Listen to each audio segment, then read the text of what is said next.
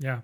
I'm sorry. It's all brain worms in here. Yeah? You said Tears of the Kingdom, and my mind flashed to something that came through my Instagram stories this morning, which was Rule 34, Link, and Ganondorf from Tears of the Kingdom. And I think that's the end of our Nugget segment.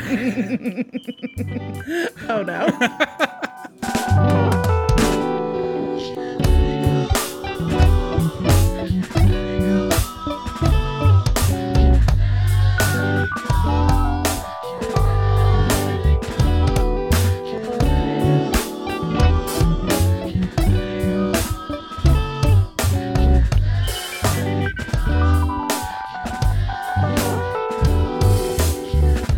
Welcome to Can't Let It Go, a deep dive into things stuck in our heads. My name is Matt. I use he, him pronouns. Hey, I'm AC. I use they, them pronouns.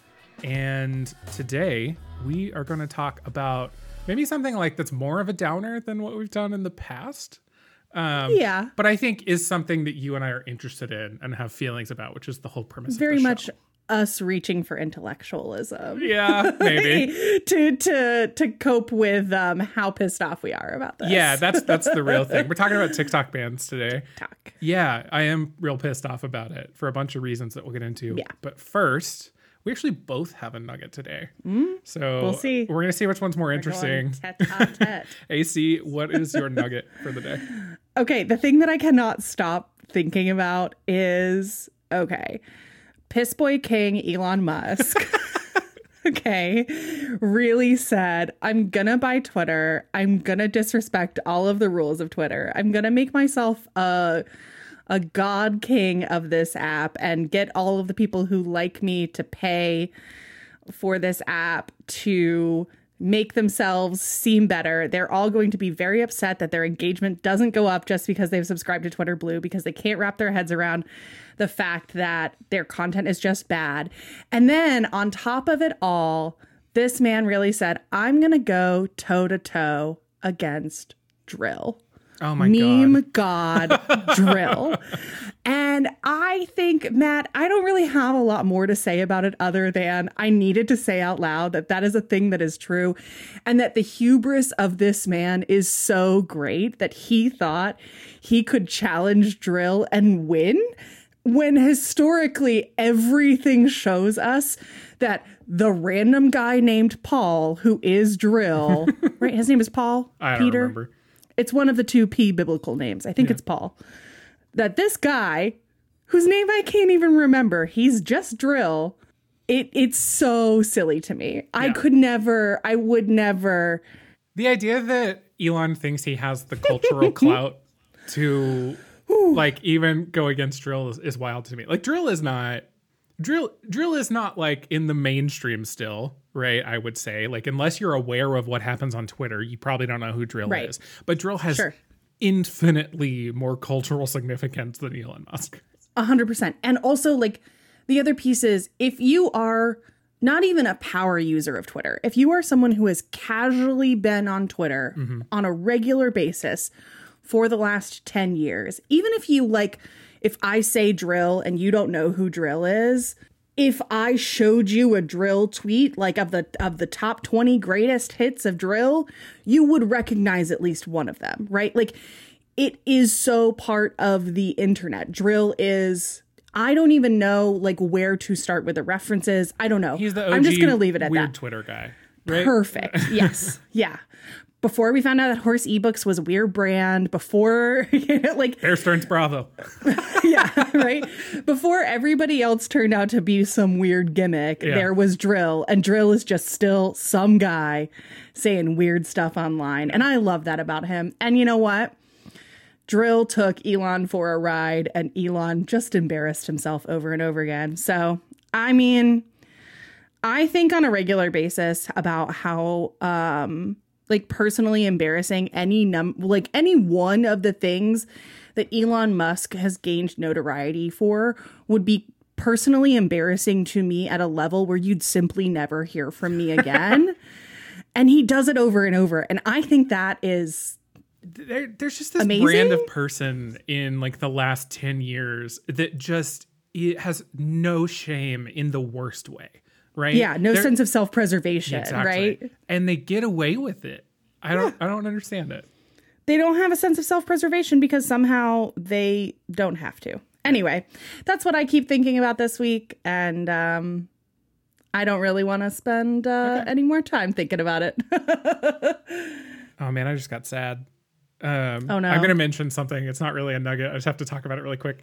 The thing I was going to say was fuck Elon, and that reminded me of Waypoint, the Vice's games division, which their podcast sort of sign off for years has been fuck capitalism, go home.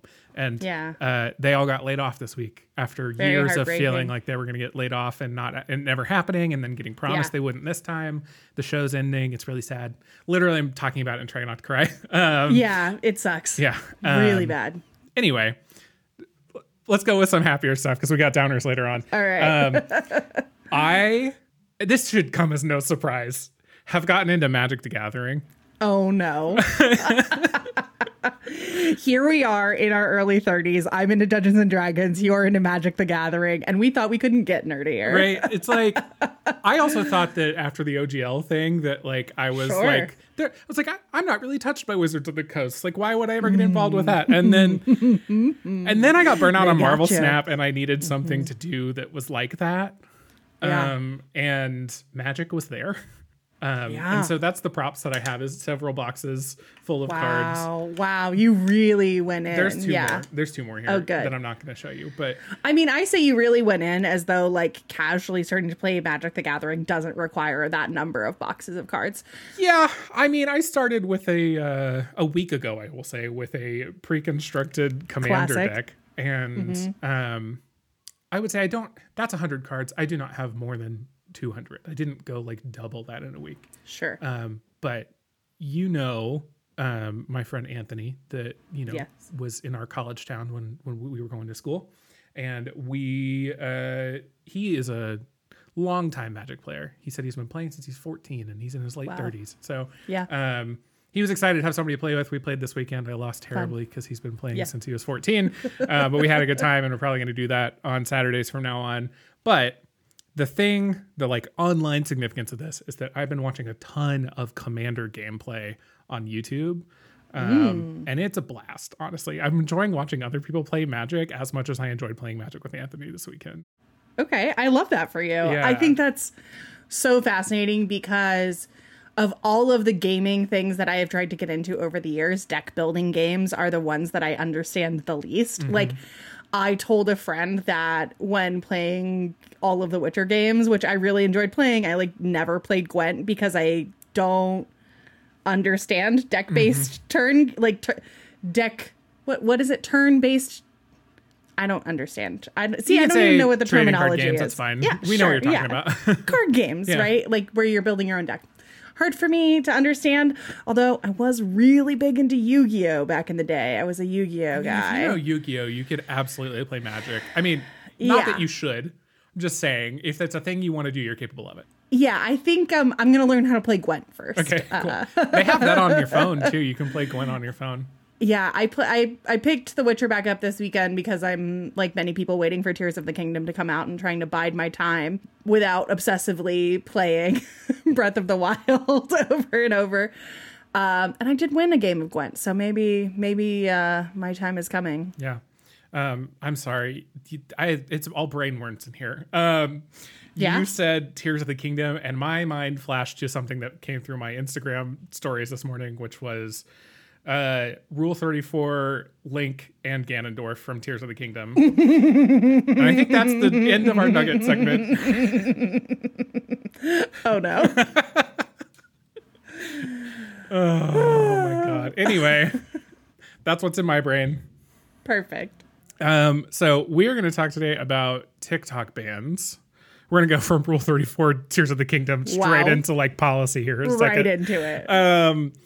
And I think TikTok bans have taken shape. I mean, if you're a person in the US, at least you are aware that this is a thing people are doing. They did ban TikTok in India. Like this is a thing that has been happening, is currently happening. A couple years ago, actually, Lord, time. wasn't a couple years ago. This was when Trump was about to leave office and Biden was president-elect. That was 3 years ago. That's okay. It's more than 2, and it's kind of something I'm having to deal with right now. I made a video on YouTube talking about Trump's then attempt to ban TikTok. Yep. And I think I'll keep some of the same points because I think there's a lot of stuff going on there, especially with feelings about China and all the above. But there's a new sort of round of attempts to ban TikTok that we wanted to talk about today, just because it's stuff that we're interested in and mad about, like we said before. And also want an opportunity to talk a little bit about Hank Green. We got to figure out how to make it happen, So we'll get you. We'll slowly build your awareness of how much we know about Hank Green, which is too much. So AC, you we're kind of doing this one together. But you in our note document have put together sort of both an introduction to the bills that are current in the U.S. and a little bit about what they do. So can you just kind of introduce us to not necessarily why yet, but a little bit of like what the bills are trying to do. What's going on? Yeah. So here, I'll give my personal disclaimers here, right? One, you should know I'm a social media professional. It's what I get paid to do. So I think about this from both a personal, I'm also a power user on TikTok. When I say power user, I mean I use it every day for multiple hours a day. I know how to make videos. I know how to interact with videos. And I feel like I have an understanding of the audience. Or different audiences, because there are many. And then also, I work for an organization that does a lot of First Amendment work and work on this. And so this is both something that is personally interesting to me and something that I spend a not insignificant amount of professional time dedicated to thinking about. So here is what I know. Probably what you and I aren't going to talk about today is the one version of a TikTok ban that does currently exist in the U.S., which is a ban on TikTok on federal devices operated by federal employees as work devices. So if you worked for the federal government and you had a work phone, you can't have TikTok on that work phone. That is well within the power of the president to do, right? And it's the kind of thing that if I had a corporate device might be a rule too. So it's not really unexpected for me. 100%. And so in addition to a federal level law like this that was signed by Biden in December of 2022, there is also various states, just over 20 states have something similar as well. So this was kind of the first round, and it's sometimes where folks get caught up, right? When folks start to talk about TikTok bans, often folks reply oh, it's just on government devices. And that's not the case anymore, and not really what we're talking about. What we're talking about today there's really 3 bills that get at this in different ways that are introduced into Congress. And that doesn't really mean anything. There's lots of stuff that gets introduced into Congress that never gets a committee hearing, much less a hearing on the floor, much less a vote. Okay. We're gonna, I don't want to have folks listen to this and get scared that this is happening tomorrow or next week or a month from now. There are pieces of legislation about this that have more legs and are moving more quickly and are more concerning. So there are 2 or 3 really that I'm I would say professionally, I'm less concerned about is what we're hearing, right? One by Josh Hawley, one by Representative McCall, who is a representative from Texas. And then Marco Rubio also introduced some sort of bill. All of these use different mechanisms and are much more explicitly about banning TikTok. Now, the most interesting and concerning of all of these is called the Restrict Act, which was sponsored by Senator Mark Warner and is a bipartisan effort. The one thing that McCall and Warner's bill, so McCall's bill and the Restrict Act have in common, is they both go more broad in an effort to ban TikTok. Whereas, Josh Hawley is specifically trying to ban TikTok and it's about TikTok, right? The Restrict Act and McCall's piece of legislation both use this general approach in different ways. both pretty insidious, but with like sort of different empowerment structures. So McCall's bill is interesting only because it to like this conversation, only because it touches on something that when you and I were first talking about this, something that came up. So McCall's bill uses a mechanism called the Berman Amendment. And the Berman Amendment is basically, it was passed in the late 80s. It is the thing that says that you can't ban a Chinese book just because it's from China. Right. It's the thing that says you can't ban a Russian book just because it's from Russia, right? So passed at the end of the Cold War, that if you live in the US, you have a right and you are free to seek information from other countries, right. and that we can't limit that on a country by country basis. I have this sort of like belief, and I think I may have said this at the end of the episode, but I definitely said it to you, that these bans are in some way unconstitutional. Yeah. And I know that we're going to talk about it another way, but like this is the Berman Amendment is the thing that you brought up there. Like, absolutely. Like yes, we've already discussed this and clarified this before and like Correct. Codified it. And it's right. It's existing U.S. policy law, right, that the Berman Amendment would protect that kind of information. What McCall's bill attempts to do, and this was the first scariest, right, like red flag kind of moment around these TikTok bans, is gut this Berman Amendment and make it so that the president, it would require the president to impose sanctions on a foreign person or foreign company that deals in software that is specifically subject to the influence of China. And like, that is beyond, right? Like this, it is specifically targeted towards China. It is specifically empowers the Secretary of Treasury. So like this is super wonky stuff, right? They're really getting technical about how to do this, right? McCall uses the Secretary of the Treasury.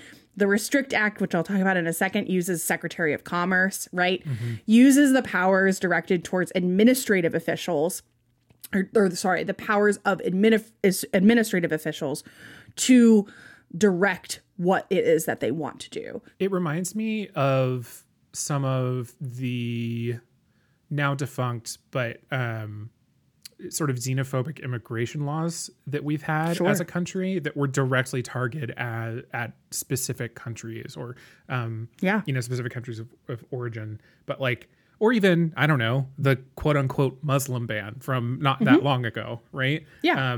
It reminds me of those and the ways that those things are scary and feel wrong to me. Yeah. And I think that this is why, like, something like McCall's bill, right, like gives me the heebie-jeebies, but like at least it is specifically about China, right? Mm-hmm. Like at least it is plainly on its face about China, and he's not afraid to say that, right? Like the xenophobia is part of it, and it is a transparent part of it. The Restrict Act, on the other hand, is, to me, more insidious because, in effect, what it would do is allow the targeting of China or other foreign countries, right? But it generalizes so broadly, right? It generalizes broadly. Of course, that's what generalizing does. So what the Restrict Act would do is it would empower the Secretary of Commerce to ban TikTok because it would give her power to review transactions by foreign entities, and, you know, in quotes here, foreign entities who offer information and communications technologies, products, or services. And these technologies, products, or services could create, you know, undue and unacceptable risk to the national security of the U.S.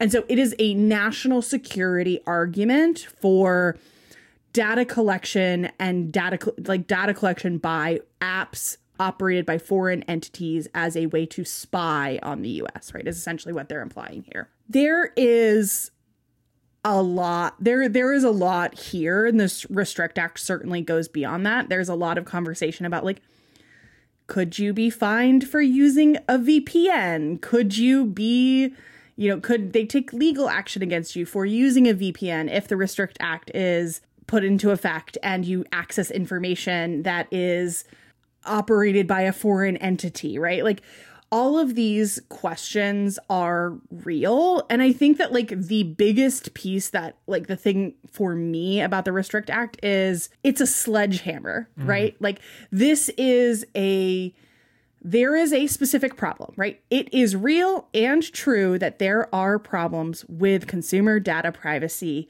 in the US generally and on TikTok specifically.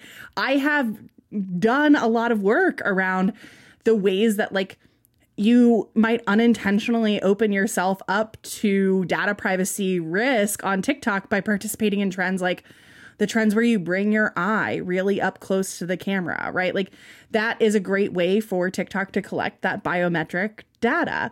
We don't know for sure if they are or they aren't. Or anyone using TikTok, right? Or anyone using TikTok, right? And 100%, like the pieces of the Restrict Act that are more generalizable are like, at least it's generalizable and could impact other apps, right?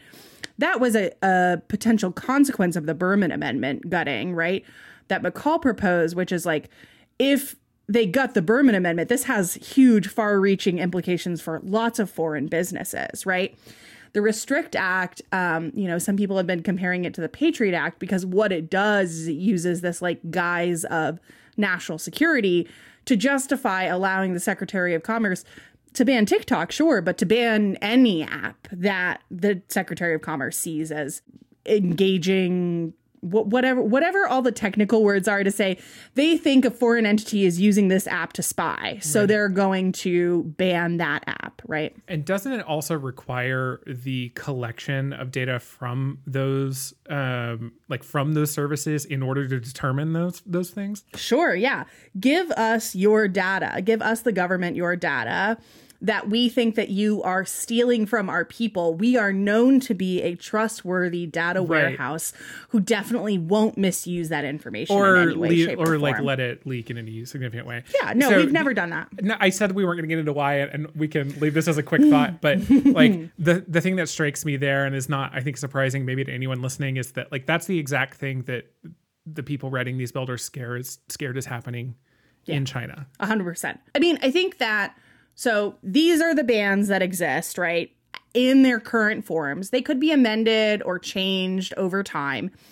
What I know is that as of this recording, so the end of April in 2023, the Restrict Act is the one that has the most most respect or like most support across the board through Congress. It is a bipartisan bill.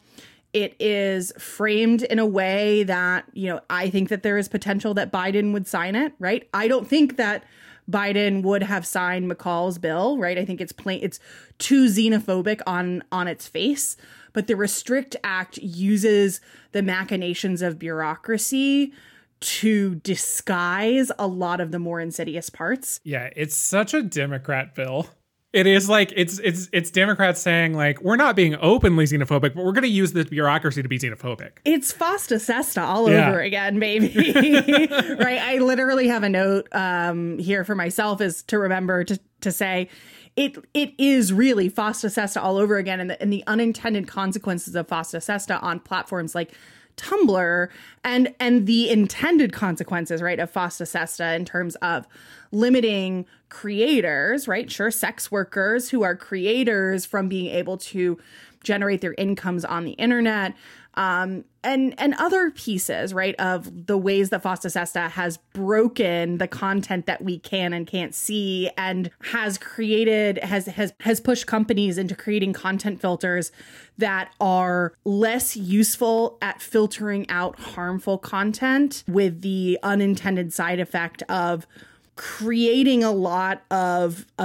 censorship. And censorship isn't exactly the right word here, but a lot of restriction on essential educational content. So the thing about FOSTA SESTA, and I actually just wrote this down as an episode idea. Maybe when we've done a few more happy ones, it has contributed. If you've noticed over the past 10 plus years or so, FOSTA SESTA and Apple, it's those two things. Oh boy, have contributed to what I've been calling like the desexification of the internet. Oh boy. if you Matt, if you have seen, I have so many thoughts. I have a lot of thoughts. Tumblr is the big one that people know, right? But I don't know if you know this, but last week Reddit announced that they're going to be restricting NSFW content on their platform. Yep. Not a total ban, but a very deep restriction, and making it much more difficult to access. Again, Twitter is right now a place where that kind of content is welcome. But if you don't know this, if your account is marked by Twitter or by yourself as an account that posts sensitive content, it doesn't show up in search. That's probably good. Like, I don't want kids to see that, you know? Sure. But that's also because they couldn't stay in the App Store if they did that, right? It's a hedge against both Fossa Sesta and also getting delisted from the App Store, which is the original thing that Tumblr got in trouble for. Yeah. And then Fossa Sesta happened and they just kind of said, you know what, it's not worth it, which is the equation that every sort of online community space has run into. I, again, made a video about Discord having this problem. It was more Apple related, but it's also related to Fossa Sesta. Yeah. So I think that, you know, I understand the comparisons between the Restrict Act and the Patriot Act, and because of that national security mechanism in particular. But I do think that a more salient, right, like in the era where we are talking about an internet that we thought that net neutrality would and the fight to end net neutrality would come at us hard and fast and be this ultimate like one moment of destruction. And instead what we're seeing is like these piecemeal attempts to achieve what some of the bigger initial pushes in the last 10 years to, undermine net neutrality. Like we're seeing them happen in these like little bitty ways. So also, I'm remembering this conversation is not to challenge anybody, but it is a little bit. I know that there are people that will listen to this because you're my friends. And 10 years ago, we had a conversation about net neutrality where you were challenging me on like why it mattered that much. Maybe that it was for rich people, but it's it's happening right now. The net neutrality dying is we are seeing those consequences today. So not an I told you so, but an I told you so. Yeah. Some fun AC and Matt lore is that back in the day, we were in an organization where we it was like a mock state legislative organization. And the thing that got me to get Matt to participate with me was encouraging him to write mock legislation about net neutrality. I was actually about to talk about that earlier because some Matt AC origin story shit. Because when you said hey, people just because these bills are introduced doesn't mean they're gonna pass. I don't know. That's just something you and I know from having done this shit, right? In real life. Yeah. One thing I wanted to ask you is a little bit. I know you've got at least some thoughts about why this can't work besides the the Bergman Amendment, and then sure. I had kind of follow-up questions on that, but it's I know that you've brought up the First Amendment to me, but explain that for me. So basically, there's this pesky little thing called the First Amendment. And the First Amendment is the First Amendment for a reason. It's number one on the list, but essentially here, what it means is because the First Amendment protects our ability to speak, to receive information, to associate freely, right? To engage with apps as we wish. A ban on TikTok would stifle free expression. It would restrict public access to critical information like news, political commentary, entertainment, right?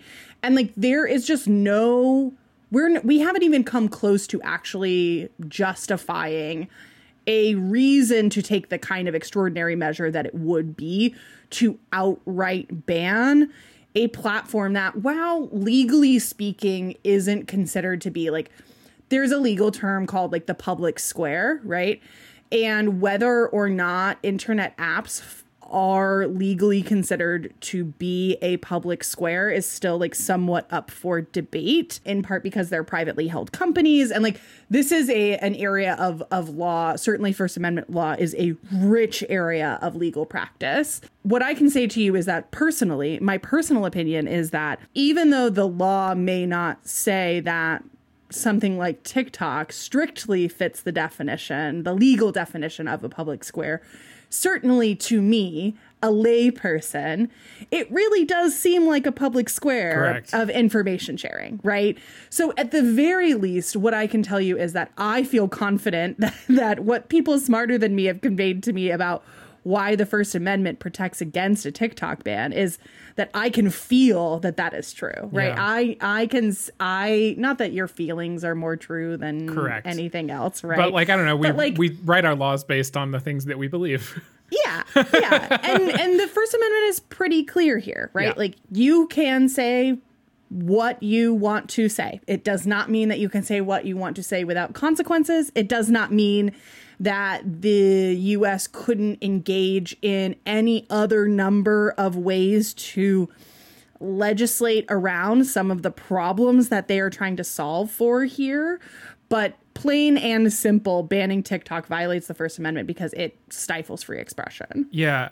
The sort of follow-up question I have is the concept of the First Amendment and free speech has been completely bastardized over the past 5 or 6 years. And a lot of my feelings around the First Amendment defense against a TikTok ban, right, come back to, do I sound like, I don't know, pick a random sinner that is mad that their website doesn't show up in Google search where they want it to? Sure. Right. Do I sound like the person who is convinced that, Twitter still owned by Elon Musk is like a leftist haven that only, boosts posts on the left and takes down all stuff on the right? Like, do I sound like that person? The thing I'm hearing from you is it's because the government is trying to do it. Correct. 100%. That's the difference. I mean, it's plain and simple, right? Like, yes, your First Amendment right of freedom of expression is protecting you from the government restricting your speech. And the challenges around the conversations about like apps taking your posts down or deplatforming or any number of like the more fraught conversations around speech online usually have very little to do with government censorship, right? The parts of the First Amendment law around speech online that make it the trickiest are the same parts of the law that enable platforms to like restrict or promote certain types of speech. It is that they are privately held companies and that you sign a user agreement with a privately held company, and that privately held company can behave in any way that it wishes. So the biggest challenges around this is like, the best course of action here is for TikTok as a company to act in a way that protects its users, right? And to create internal policy that like solves for some of these problems, right? Rather than the government coming and being like, this app cannot exist because it is bad. Right. It's funny that you and me are sitting here as the people we are with like the political police we have talking about like TikTok as a corporation doing its own self-management. Yeah, I don't actually. Right. Like, let's be clear that corporate responsibility is like fucking fake. Yeah. And I don't think that is what is going to happen, but that is a potential solution. And like, I say that, and if I recall correctly, TikTok is doing things to try to move a lot of operations to the US so that this kind of ban can't impact them because they're a smart company that wants to make business off of us. Yes. And also there's other solutions, right? I don't know if we have notes about this, but like, we don't have a comprehensive data privacy law in this country. Oh my God. I do. I put it later in the script. So if we want to talk about it later in a little bit, because I'll keep talking about the First Amendment for too long. Okay. So I'll move us on and say there is one other ban, and then we'll be at the end of the context part, right? And this is how we get to Hank Green. Yes.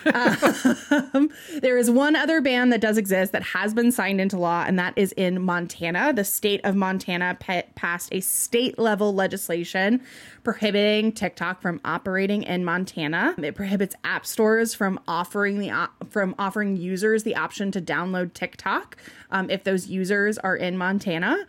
it fines TikTok or other entities that help TikTok to operate in Montana $10,000 for each time someone accesses TikTok. And then it fines, $10,000 a day for every day that the violation continues.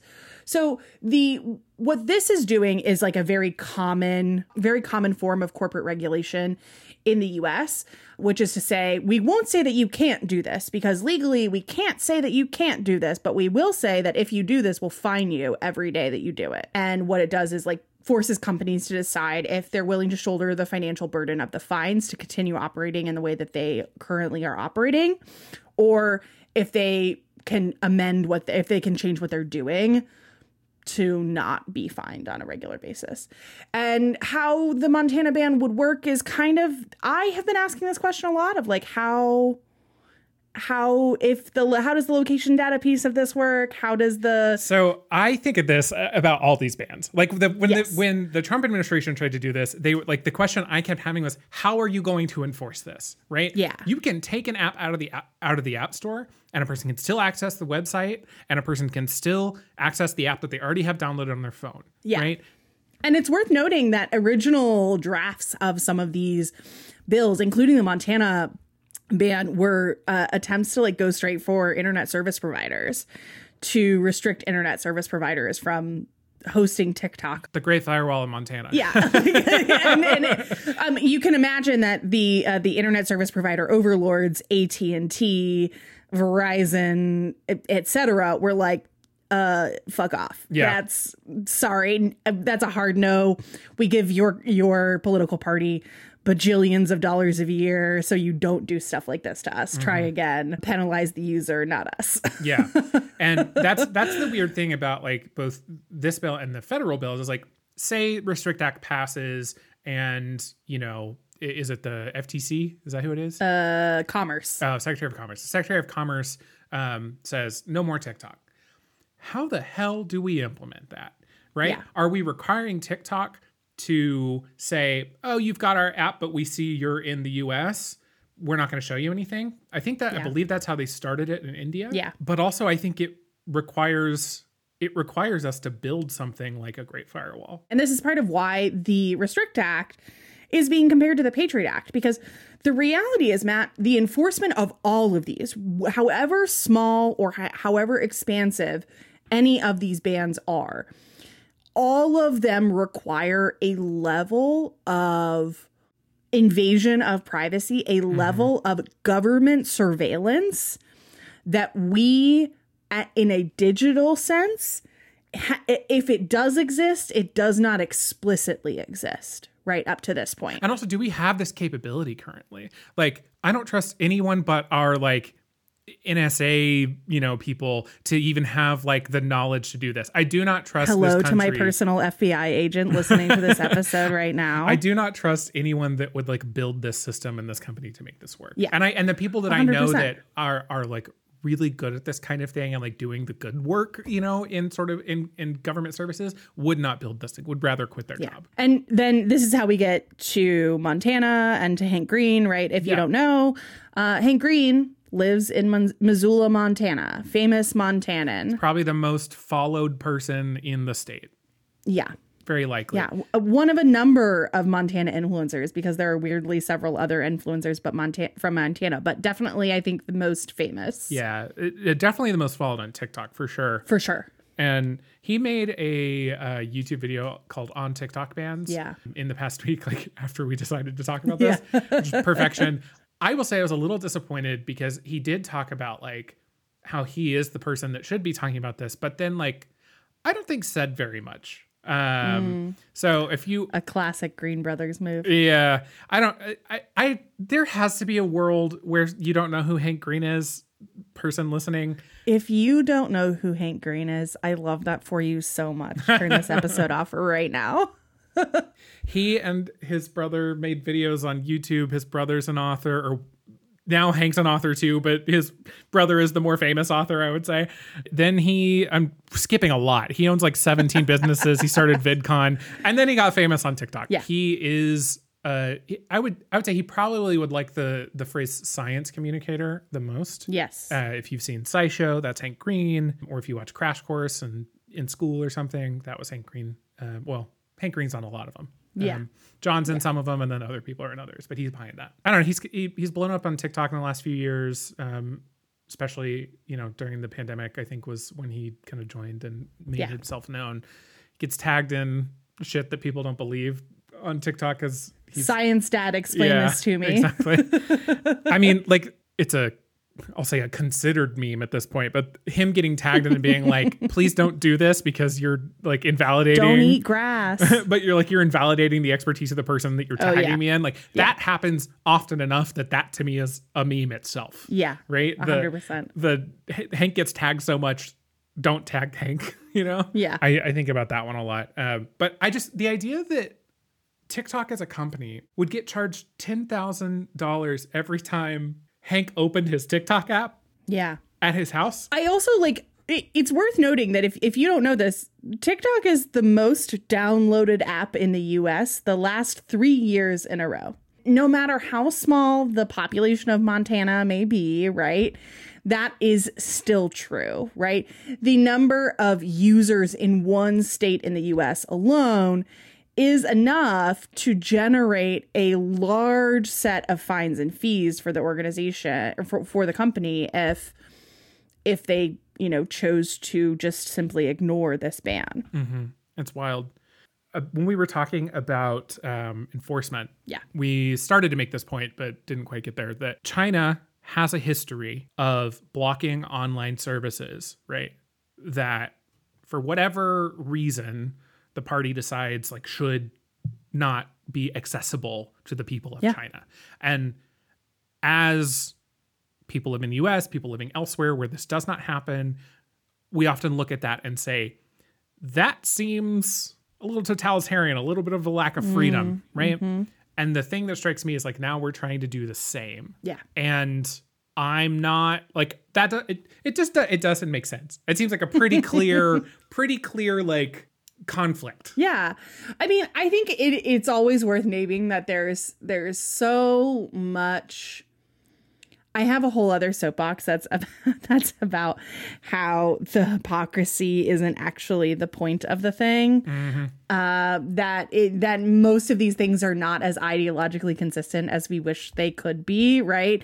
And it is annoyingly ideologically consistent, right? We see China restricting internet services as a lack of freedom. We see restricting certain services for people in the U.S. as protecting U.S. ideology, right? Mm-hmm. As protecting American interests, right? And this is a classic case of there are real ongoing problems here. And the solution that is being offered gets nowhere near resolving the actual problem, right? And in fact has the likelihood to create a whole slew of other problems, right? It is true that the Chinese government censors and suppresses dissent and commits authoritarian, rights-violating abuses, right? It is also true that TikTok collects broad categories of user data, raising legitimate concerns about sharing that, and potentially the app ByteDance being the company of ByteDance being forced to share that information with the government of China. But again, and I know that I said it earlier, it is worth saying again, there is not any specific or direct evidence that the US is willing to point to beyond this ideological idea that China is spying on us, mm-hmm. right? And that the Chinese government might be censoring information, right? Or promoting propaganda. There's no real evidence, just this vague speculation. It's a vague fear. I have the same same country, same sort of movement behind it, but I have the same frustration with something that I would say probably most of the people listening to this have no concept of, which is rip and replace. Are you aware of rip and replace? I have no idea what that is. Okay. So 5G. We're going to talk about 5G. Oh, the thing that gave me brainworms. Yeah, exactly. Yeah. So if you, maybe in your town or city or whatever, you've seen those little white and orange AT&T poles that is a 5G tower. They're smaller. Sometimes they're like really big, sort of almost telephone pole looking things. They put them on those. Sometimes they disguise them really badly in these like really chunky, ugly things like on New York City streets. But the thing about 5G is it has to be, these towers have to be placed in sort of like tighter arrangement than previous wireless technology. So you're going to have a lot more of them in a lot tighter space, but they're going to be smaller. The thing about those devices is that the company that makes the cheapest version of them is Huawei, a Chinese company. Oh boy. And when 5G was starting to be, when the networks were starting to be built in the United States, right? A lot of towns, a lot of cities bought Huawei technology because it was cheap, right? Or they had the ISPs do this, right? Some depends on if you're talking about municipal broadband or what, right? But you know, AT&T or T-Mobile like bought Huawei technology and put it out there. And a few years ago, the US launched this program called Rip and Replace, which is replacing all of that Huawei hardware with American made, or at least not made in China, right? Hardware to enable a 5G network because of the fear that China maybe in some way would have access to the internet traffic and phone calls of American citizens, as if A, that was impossible to get already and not exactly, not stupid simple, and B, as if we couldn't monitor exactly where that traffic was going to see if that were true. Yeah. Like there are just fundamental things that you can do. There's a kind of magical thinking when in reality, very much, technology, as much as it doesn't make sense sometimes, there is a straightforward path that makes sense to finding out if that is happening. Right? Yeah. Especially at that low level. At the high level of like, is TikTok stealing my data? What does that even mean? What are we talking about? They're doing a lot of things, and some of that we can't get access to, right? For sure. That's true. But at the level of I own the network and I know what's going across it, I can tell what that hardware is doing, right? Yeah. It's being replaced in a lot of places with a more open standard, which I actually find is a good thing. But the whole concept of rip and replace has meant that, not that it's a competition or a race or anything, but just from user perspective, meant that we're behind as a country in launching this technology. Yeah. And I mean, I think that there are other pieces of this that are like just so deeply rooted in like, okay, if the problem is consumer data privacy, then TikTok is not the only app that is guilty of collecting vast amounts of user data and potentially misusing that data, potentially handing it over to any number of governments, right? Mm-hmm. Literally our own government, right? And so if the problem is the consumer privacy protection piece of it, then what the solution is consumer privacy law. Mm-hmm. But it is only truly like big brained neoliberal bullshit to be like, the problem is China might be spying on our citizens via this app or feeding them Chinese propaganda. And therefore what we will do is pass a sweeping national security law that violates the First Amendment and requires us to, and allows us to engage in extremely deep surveillance of our citizens. Right? Like, that is just the most big-brained idea. It is a backdoor into, I mean, when we talk about these different pieces of internet, like legislation as related to the internet or to apps or whatever, right? As changing the fabric of the internet as we know it. This is one of those that will go down in the changing the fabric of the internet as we know it in whatever form it finally takes, right? If it takes final form. Yeah. The interesting thing there is the fact that there are other companies doing this, right? Yeah. And sort of what this is actually about. You mentioned sort of this inconsistency not actually being the thing. I often find that's true generally of like conservative policies always, because it's consistent in that it's trying to be fair as long as you're the right person, right? Correct. Like that is the consistency. Yes. And that's true here, right? It's fair as long as you're American, right? Yes. And a lot of other policies, it's fair if you're a white man that's an American, right?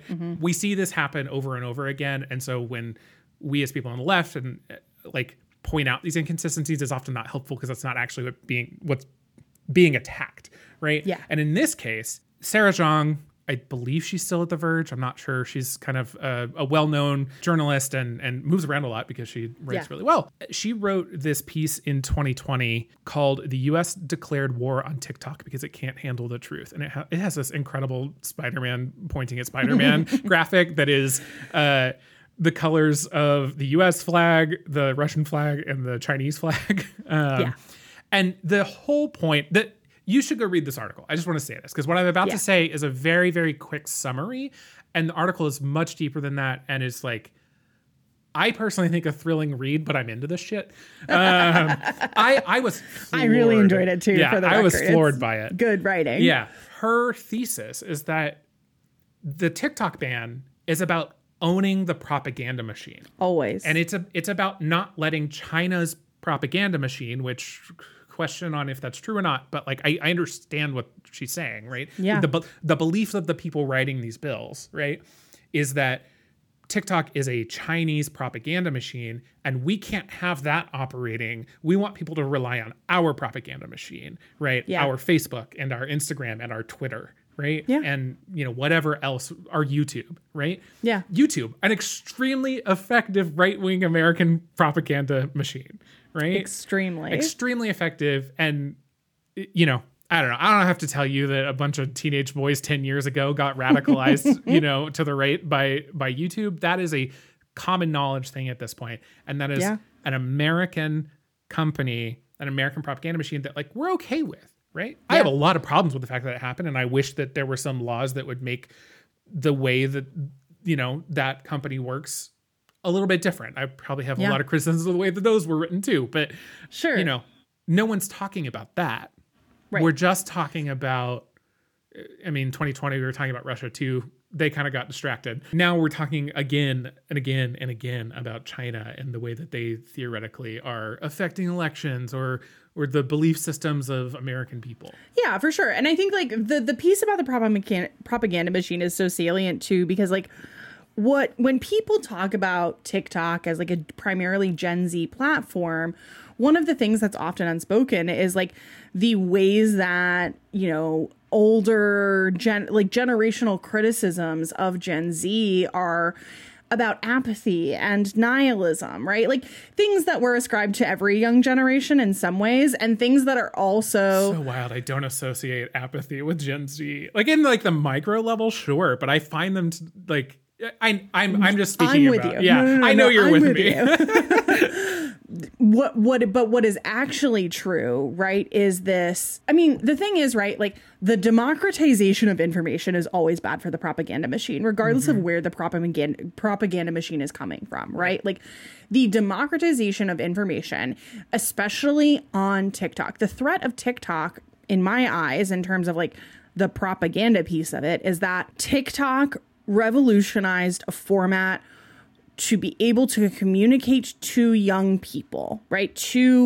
It was a platform that spoke to the ways that younger people were already consuming content online. And creators have successfully capitalized on that in a way that has contributed to, although to be clear, is not the direct causation of, right, the generally more socially liberal or socially progressive attitudes of young people today, right? There are and will be many, many academic studies about why younger generations are more radical than the generations preceding them.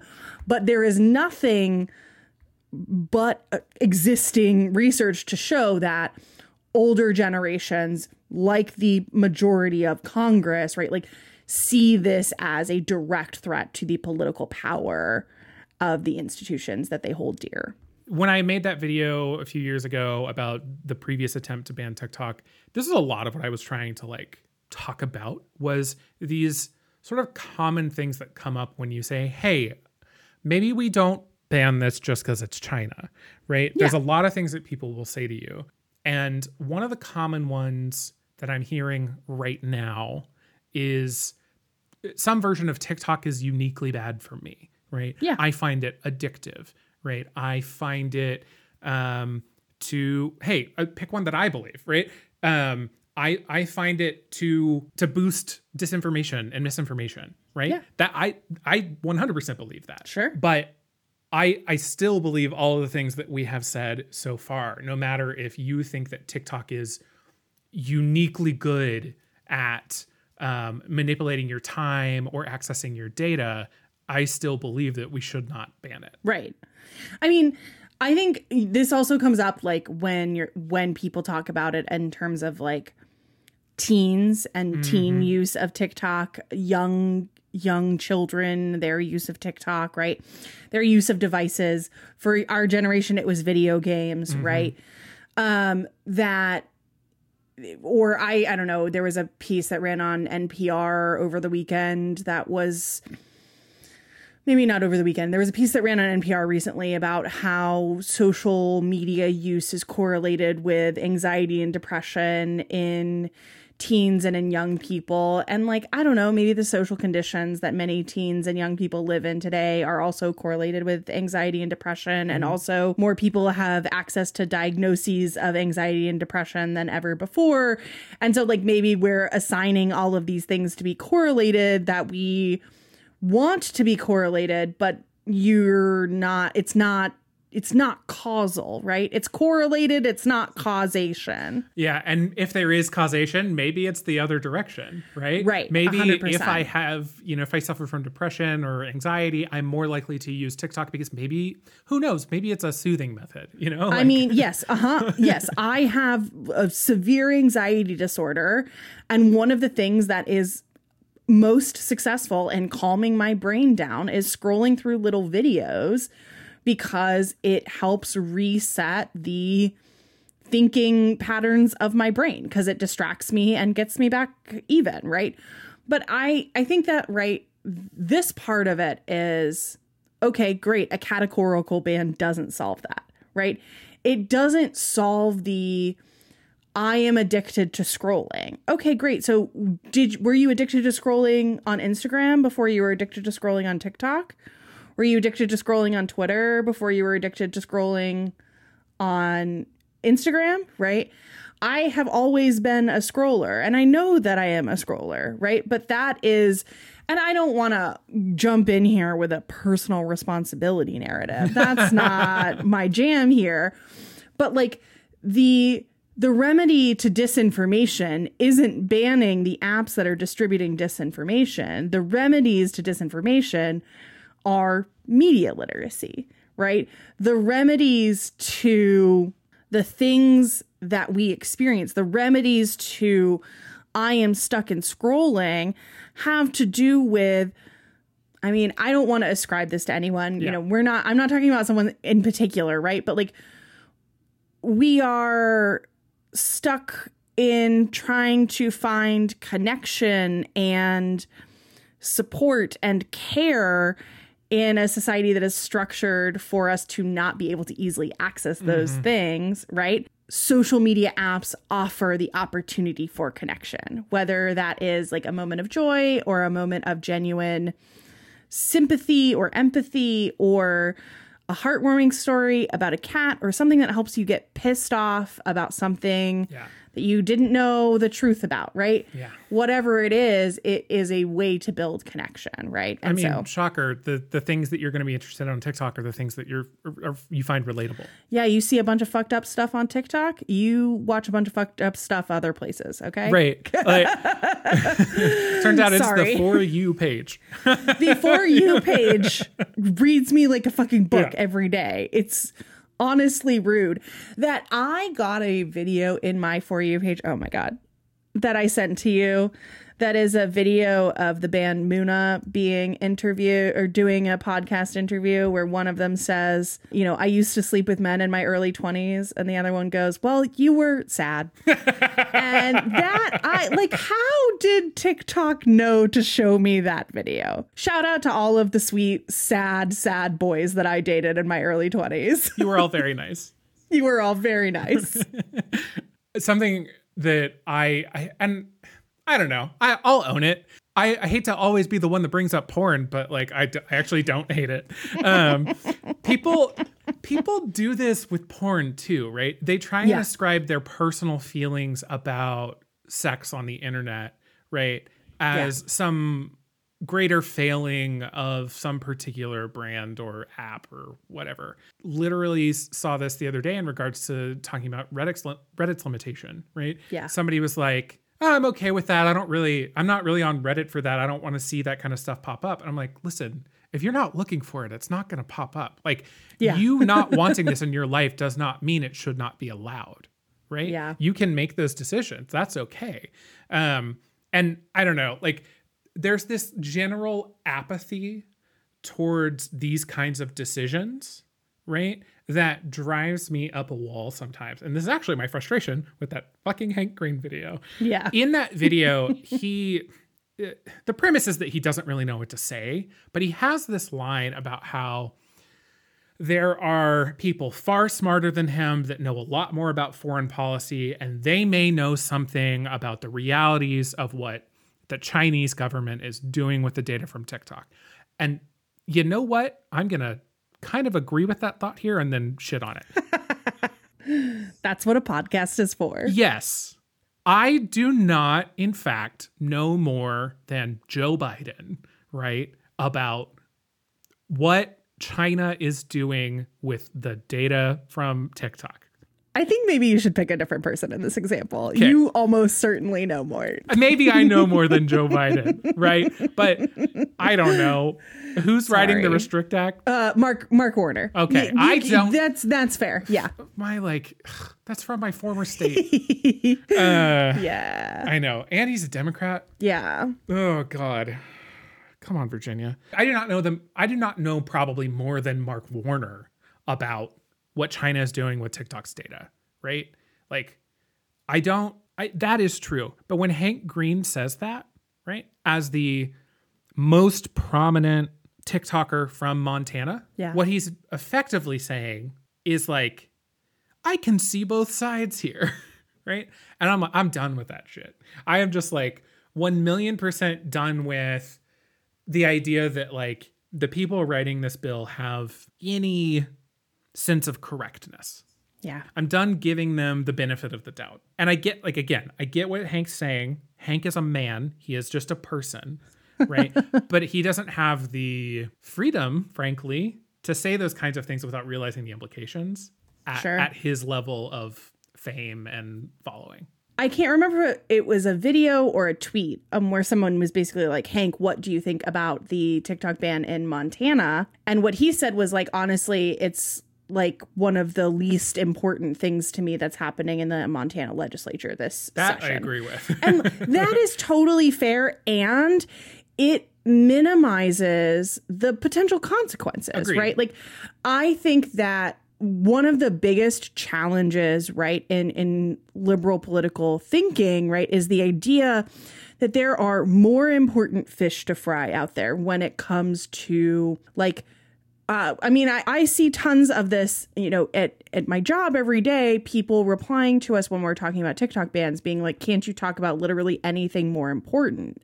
And like, I hear you and I get it, but like, we don't have to set ourselves up.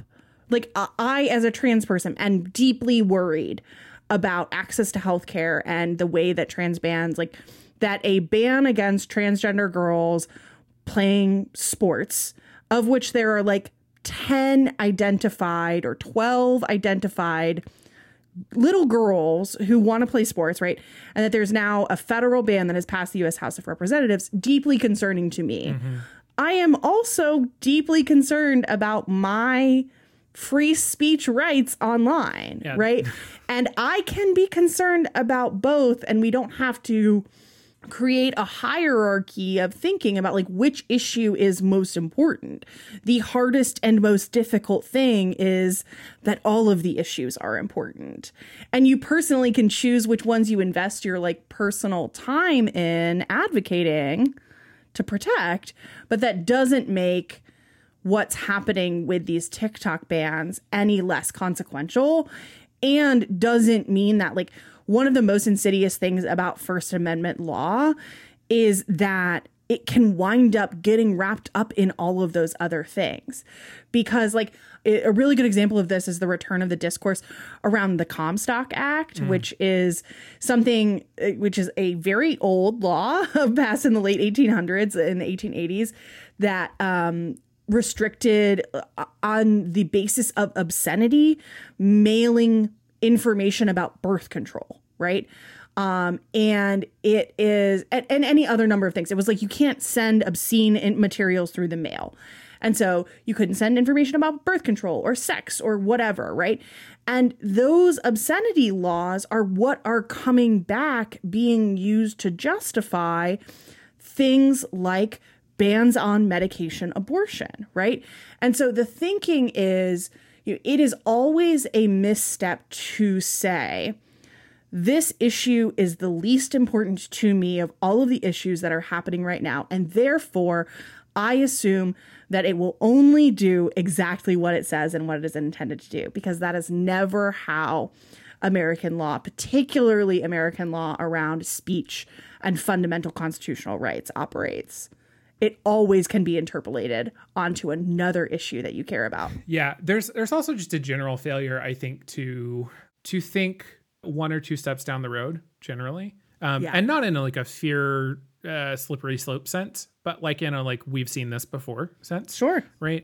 I've had conversations recently where people kind of failed to draw the connections between the trying to make queer people illegal in Florida, right? Yeah. And similar bills that have passed in Oklahoma, Texas, et cetera, right? People fail to see the end result of that, I think, in the way that a queer person sees the end result of that, right? Sure. Especially when I think of like, how much time do I have left in Tulsa? Yeah. Those are the things that are going through my head, right? And I've had conversations really with people that see it more as like, oh, you're not affected by XYZ because you're not a trans person, or will a limitation around drag in public spaces really affect you that much?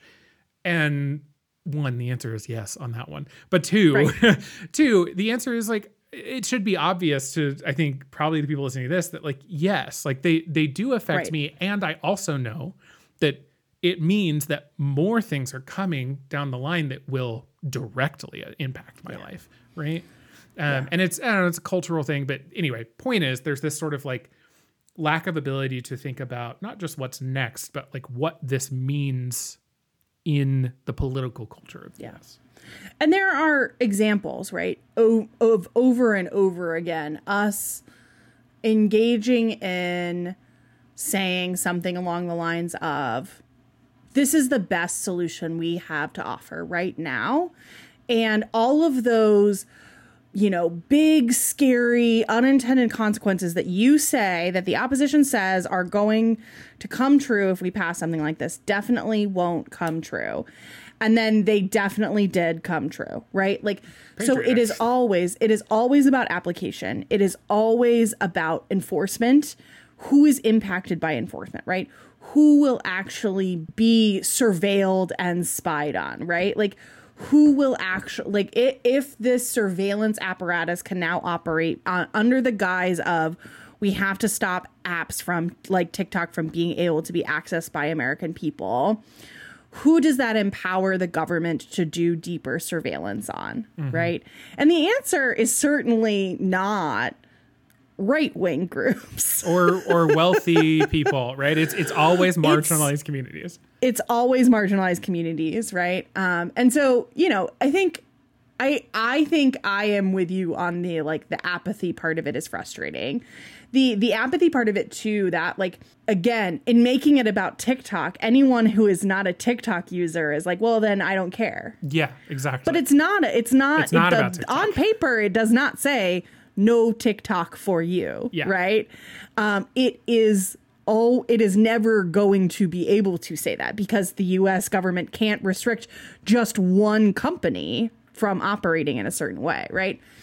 I think that it's also just, I mean, again, I mentioned this at the start of the episode, but I make content about this for work as well, and I have seen hundreds of thousands of comments at this point about this issue, and some of them in this vein, you know, just are very like, TikTok is bad, actually, right? Like, not even TikTok is bad for me personally, but like in the vein of that, like disinformation or like, who cares about social media? And I'm like, you're literally here commenting on social media about this thing. You care about it. Yeah. I can see it, you know?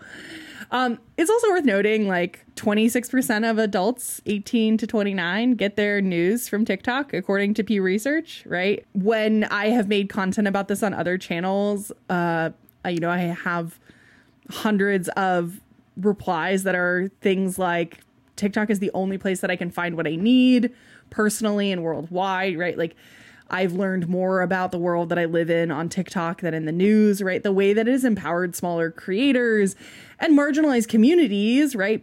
Queer people, trans people, people of color, you know, deaf and hard of hearing communities, any community, people with disabilities. I mean, because of like the niching down of the internet, right? One of those things, the results is that people in those niches are amplified, right? I didn't know how to pronounce Maori correctly until I saw a bunch of TikToks about it, right? And like, that's still my best guess and my best approximation of what I was taught. But like, I don't know, I'd read the phonetic, you know, the phonetic, whatever, what's the phonetic alphabet? You singers always know what this is, and I don't fucking know what it is. God damn it. IPA. Thank you. Yeah. Right. Like the phonetic I think alphabet, it's literally the International Phonetic Alphabet. Great. Telling me what the pronunciation is, but it's different hearing it from someone, right? Anyway, so. Yeah. I have this section here talking about like the best parts of TikTok, and I only wrote down one thing in it, but I just want, most of my TikTok is music. And a thing that you know about me from the time when we spent a lot of time together is that, like, for a large part of my life, I've basically, my identity has been wrapped up in my ability to like find new music. Yeah. Right? And for about 6-7 years there, that just like came to a halt. Yeah. I was nearing 30. I was like settling into my tastes. And I think that's still true. It's not like those tastes have changed, but I've been introduced to new stuff via TikTok in a way that I just hadn't in 100%. 6 or 7 years. I think for me, even, right, who I a little more settled into my taste than you are, I think a little earlier, the ways that TikTok has me listening to whole genres of music that I never disliked, but never really like listened to in a dedicated way. And I'm sure that my For You page is different in terms of yours. I mean, everyone's is. It's For You. How many times can we make that joke in this episode? Probably at least 2. One more. Yeah, maybe. The way that like TikTok powerfully uses sound connected to video, right? Like that there are these, you are hearing a song even if you're not like seeing music content, right? Has introduced me to tons of artists that I never would have heard of before, right? Yeah. I mean, you and I went to a concert last time I was in DC because of TikTok. Oh yeah, we did. We went and saw Dan Mangan because I love Dan Mangan. I've been listening to Dan Mangan since we were in college and had kind of forgotten about him. Right. He released a cover of Losing My Religion a few years ago, and that's maybe what I listened to the most. And then, but that was it. And then he started posting on TikTok and was like, hey, I'm going to be doing a concert. And came to DC and we went to that concert. That is, I would say that is most of my TikTok For You page is music content specifically. Right. Yeah. What you said is true, that like, music exists in non-music videos, right? But most of mine is artists posting music. Totally different variations, right? Like when it was Ratatouille musical, that was what it was, right? But it's been like random new indie folk singers. It's been If I Were a Fish. It's been Ko-Rook, the best to ever do it. Yeah. It's been like wildly experimental musical theater stuff, right? Yeah. Like it is, in the simplest thing, it is a very positive force in my life, if simply because it has like reconnected me to music. And if nothing else, forget all the intellectual bullshit we've said so far, it would just make me sad to lose all of that. Yeah. Listen, I love Vine and I miss Vine every day. And I think that the art of the 6-second video is simply, if you could make a 6-second video funny, you're one of the funniest people alive. Like, period. Okay. And to the degree that those kind of videos exist on TikTok, I watch them all. That is the thing that I would be the most, like, I needed. It's not Vine, but it's pretty damn close, you know? I could have dropped my croissant. Look at all What those chickens. Fuck is up, Kyle? Oh, man. Yeah, we have to not talk about Vine because I'll just spend. Maybe we should talk about Vine. Yeah, maybe that's an episode. What's your favorite Vine? I mean, like, it's a classic, but I will say what my favorite Vine is. It's not surprising. It's Mary Chrysler. She's TikTok famous. See, and like this is actually the Vine stars became the TikTok. You became the YouTube stars, became the TikTok stars, baby. Right. The best parts of TikTok to me, honestly, are like those kinds of like comedic breaks, but also I really have been struggling to find like my personal style and to see the styles that I wear styled on like fat bodies, right? Because I am fat. And I have on TikTok found a ton of creators who dress either similarly to how I currently dress or like aspirationally dress how I would like to dress, right? And those like fashion pieces and like conversations about body neutrality and like mental health generally. I have a long list of criticisms of like mental health content on the internet, but like there are some specific creators who like I really like value watching their content on TikTok particularly. I have the same feeling regarding style and body and all that stuff. There's this one guy that I follow, and I swear every time he comes up on my feed, I'm like, you're dressing the way that I want to dress. Like you're doing the things that I wish that I knew how to do. Right. Yeah. And so I'm just kind of aspirationally following him until like I start to understand like what he's doing differently, you know? And I don't know, like a thing that I complain about a bunch is that one, men's clothes are boring. So boring. So boring. And stop telling me that an outfit is a t-shirt and jeans. I know. Yes. And two, the stuff that is interesting in men's clothing is not made for me, right? Yeah. They don't make shit in my size that is interesting. Yeah. And that is like I said to my therapist the other day, I was like, if I got to dress the way that I wanted to, I would be the queerest person that walked into your office. Mm-hmm. Right? It's just they don't make those clothes for me. Yeah. 100%. And I mean the most visibly queer person, right? Sure. But like, so it's I follow this guy just because it just makes me feel good to see someone like doing the thing that I wish I could do, right? Yeah. And like, sure, eventually I'll learn how he's doing it, and if I can afford it, you know? Right. Yeah. To put a button on it, right? The upsides and the downsides of TikTok are the upsides and the downsides of every social media platform. Like the discourse is terrible. I was on Tumblr in 2013. I survived the discourse wars. Twitter still exists.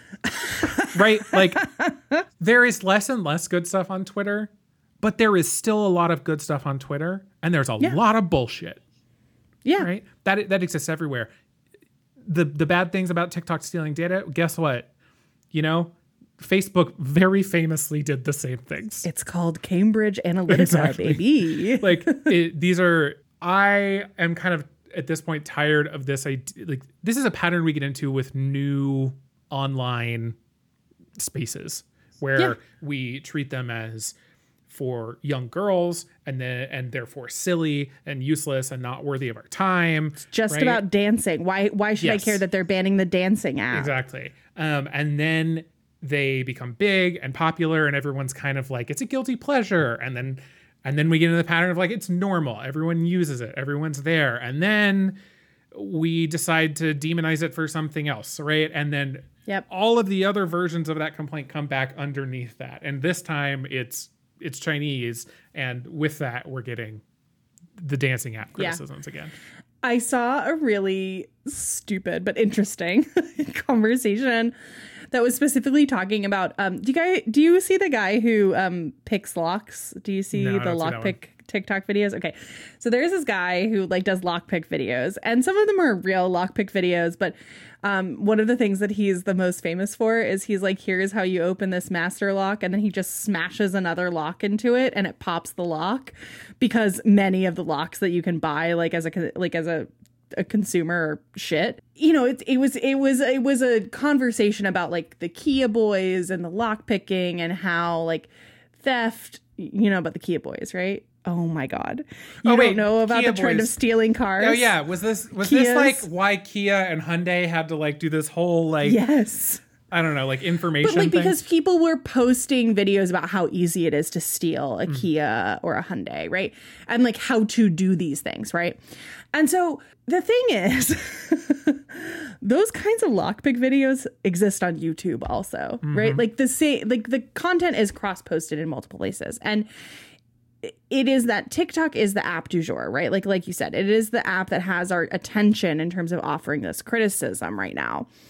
But it is worth stating again, you see the kind of content that you are interested in, and the information exists in other places on the internet, and the regulation of this information on TikTok will not change whether or not the information is accessible. It only changes, right, who the power is that has the control of the quote unquote propaganda machine.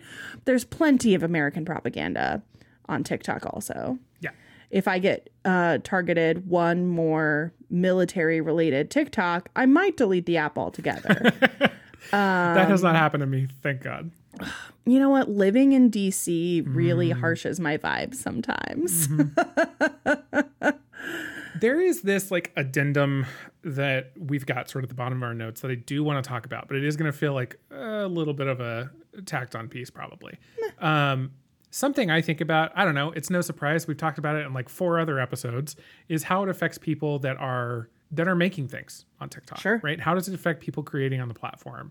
People theoretically, maybe not always actually, right, making a living or making some kind of money at all on the platform.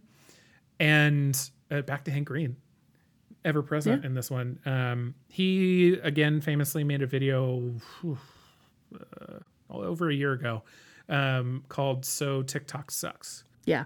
And the premise is that like the way that TikTok pays people is through a creator fund, and that is an artificially limited amount of money that TikTok can pay people out of. It's a pool of money. Therefore, the more people that are in the creator fund, the less people get paid. Yeah. And, you know, that number can change, but like we'll never know if it changes unless they tell us, right? Whereas the way that specifically YouTube, if, you know, he's talking about this as a person who makes videos online. So YouTube pays creators is based on a percentage of ad revenue, right? So that is a number that is always changing, that is based on a percentage of the money that YouTube is making. And the way that I look at that is these incentives are aligned, right? Yeah. When YouTube makes more money, creators make more money. Whereas the way that TikTok has it set up is not quite the opposite, but those incentives are misaligned, right? Yeah. And it's because TikTok was not created as a place for that. Them creating the creator fund was a response to complaints, was not a part of their original business model. Right? Yeah. I agree with that. And also a lot of people are making money on TikTok and see it as some form of occupation. I'll go with that, right? Not necessarily a job. I have a friend that I find is usually correct about a lot of things, and I trust their opinion, who once, when we were talking about these kinds of things, said to me like, hey, we kill creator-owned businesses all the time. Specifically brought up Sesta Fosta, right? Yeah. As an example of saying, hey, a lot of these people are online creators and they lost their ability to make money in the way that they were doing before. Or, you know, I don't know, pick a random person that's done anything vaguely sexual, right? Like selling, I don't know, selling carvings of naked people or something, right? On Etsy, right? Etsy is actually pretty permissive, but, you know, those kinds of businesses get shut down all the time by card payment processors, right? Yeah. And that's looking something, at you, MasterCard. Yeah, that's something that we've enabled and that happens all the time. And their point was, like, why is TikTok, if that is the reason, why is TikTok, you know, unique? Like, why should I care about that when, you know, my business or my friend's business is being shut down by Stripe? Sure. And I kind of, you know, I see the point. Like, I agree with the grievance, maybe. Right? Like, I agree with, like, yeah, that sucked. And, like, especially because it's happening to you directly or the people that you know directly, totally makes sense why you would focus on that. But I see those as sort of, these are things grouped together that I see root causes of, right? And I dislike them both pretty equally. Yeah. I mean, Matt, it's almost like the actual problem in all of this is capitalism. We got there. It's almost like it's that in the last 20 years, companies have figured out that our data, our personal data and information about us is the most valuable resource that we can provide to them in pursuit of selling us products. And therefore, anything that companies can get their hands on, they want to get their hands on. And a byproduct consequence of that is that now countries also see, like intelligence operations also see that data as a resource to make predictor outcomes. It's capitalism all the way down, right? Like, companies figured out that our data is worth acquiring. Intelligence operations figured out that our data is worth acquiring. And right, like, the real answers here are addressing the different root causes, right? Like, I find it ironic that the thing that I think about and I use the most from my master's degree is when I studied, you know, social movements, talking about upstream, midstream, and downstream solutions, which are also like business terms things, right? But like, always, we have these downstream problems in US policy that we're trying to provide midstream or downstream solutions to. And we reject and refuse to acknowledge the upstream solutions, which are all about dismantling capitalism and the ways that capitalism is harming us daily. So I'm going to go ahead and pin the Restrict Act on capitalism and call it a day. I think that's a great end. Big tuba meme at the end of the show. That actually worked out really well. I don't know why I'm saying actually. We're intelligent people. We're capable. Wow. We've done this several times. But that worked out really well. And do we know what we want to talk about next time? It looks like we did this one together, so we could kind of go either way. Is there one that you want to do? Is there one that you want me to do? I would be willing to do the next one, but I don't want to do it on any of these that are written down. That's I okay. want to do it about The Traitors, the reality show that Alan Cumming hosts. Never heard of it. Oh my God. First of all, Sari from Survivor is on it. Great. Which is what maybe I've been watching it the last few days. I think it's so funny. Is it traitors or traitors? Traitors, like, you've got it right. Okay. This will give me a good excuse to watch. There's also like an Australian version and a UK version, but it's like set at an ancient, like, Alan Cummings castle in Scotland. He wears a kilt the whole time. And it's like they have like games and all that kind of stuff, and it's like kind of like murder mystery themed because there are murderers. So there are like traitors who are murderers and can kill people. Like Among what's Us? the like Among Us, or like what's the game that Werewolf? Werewolf Mafia. or Mafia. Yeah, it's got that kind of vibe, right? It's like, you know, the episode titles are like The Game is Afoot and Murder They Wrote. Amazing.